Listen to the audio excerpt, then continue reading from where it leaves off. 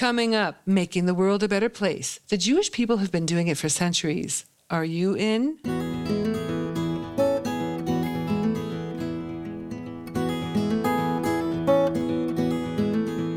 Welcome, everybody, to At Home in Jerusalem, the podcast on Aish.com.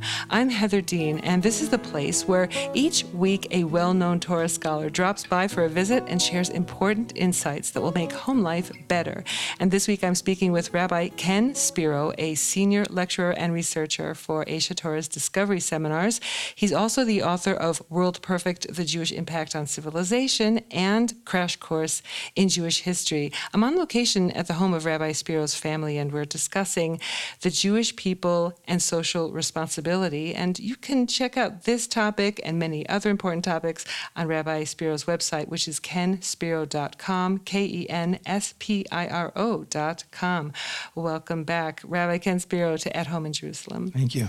Let's talk about Jews and social responsibility. It's sort of a subtopic of a larger lecture you give, but such an important thing. I really wanted to delve into it. The Jewish tradition is social responsibility, right? It's a nice idea, right? Or is it part of Jewish law? No, it's actually part of Jewish law. Nice ideas don't get much mileage in human history. That's one of the big comments I make on why you need halakha, Jewish law, because it's sort of behavioral modification that a person sort of and ends up changing their internal, their worldview by what they do actively, even if they don't feel like doing it. Right. So we mandate social. We mandate it. Actually, a great example is that it's an obligation to give 10% of your income to charity, whether you like it or not. By the way, I once heard someone speaking to Dennis Prager, who's a big talk radio guy, saying, I'd much rather give 3% of my income from my heart than 10% because I have to. And he shot back, ask the poor person what he'd rather have, the 3% from your heart or the 10% because you have to. Good one. But it really is a part of Jewish worldview. There are many of the commandments dealing with social responsibility, about especially dealing with a poor and oppressed and widows and orphans and strangers. And what people don't appreciate is the first animal rights legislation, the first environmental law in the world appears in Jewish law.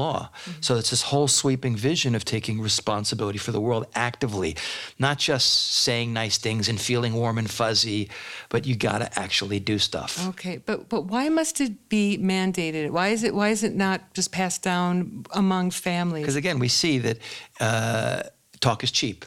When you don't, it's just human nature. You can see that Christianity, for instance, espouses many principles of Judaism, yet throughout history, the Christian world has been the most violent world and the least caring, not because that's a problem with Christianity, but Christianity gutted the religion of any of the commandments. It's a religion of faith, not of action or of commandments. So it's not a fault of Christianity, but it's a byproduct of any faith-based system that doesn't actually break it down into practical application. There's many movements today, not necessarily religious movements, in fact, non-religious movements that say that when it comes to social responsibility, just be a good person, right? I'm a good person. I can be my own moral compass. I can set my own code of ethics as long as we're not hurting anyone, right? That's something we hear a lot. But tell me what you think about the whole good person thing and us setting our own morals. It doesn't work.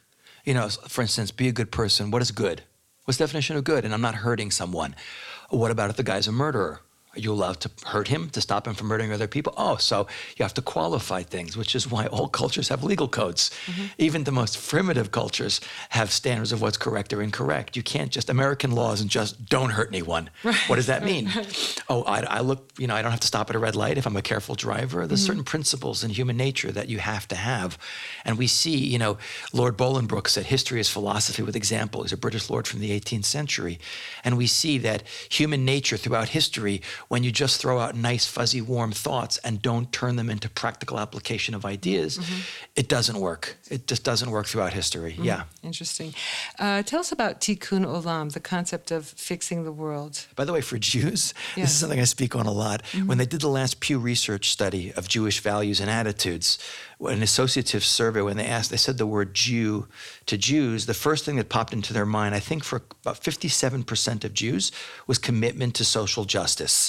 Wow. That is the religion, I say, and parenthetically, the religion of non-religious Jews is social responsibility and social justice. By the way, religious observance came in at 17%. Interesting.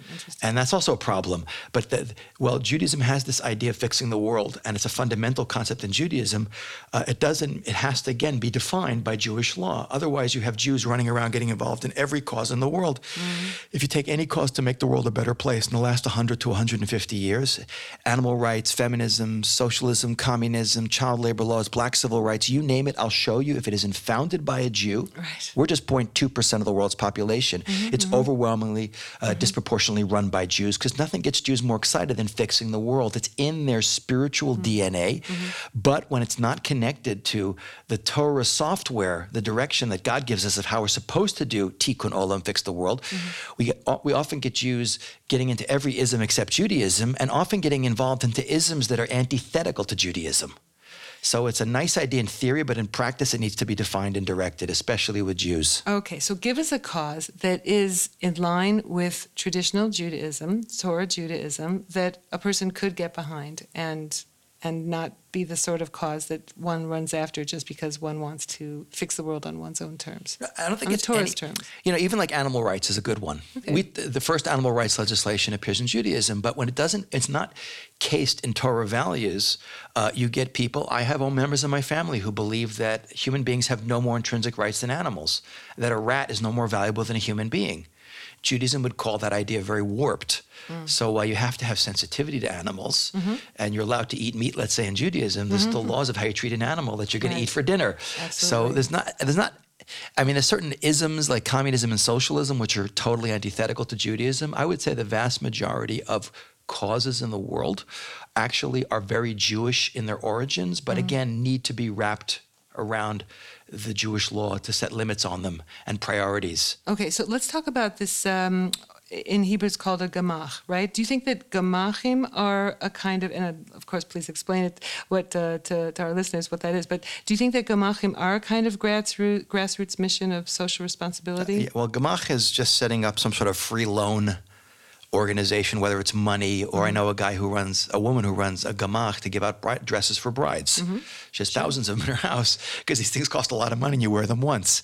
So gamach is a great example. Giving tzedakah, charity. There's a lot of ways. Judaism also, even in doing charity, gives a whole hierarchy of the best ways to do it. Handing money to a beggar in the street is a form of charity, but it's nothing like giving a person a job. Right. Okay. And what does gamach mean? I think it's a Rosh Tevot. It's a abbreviation for something. Gemilut Hasadim is acts of kindness. Yeah. Okay, good.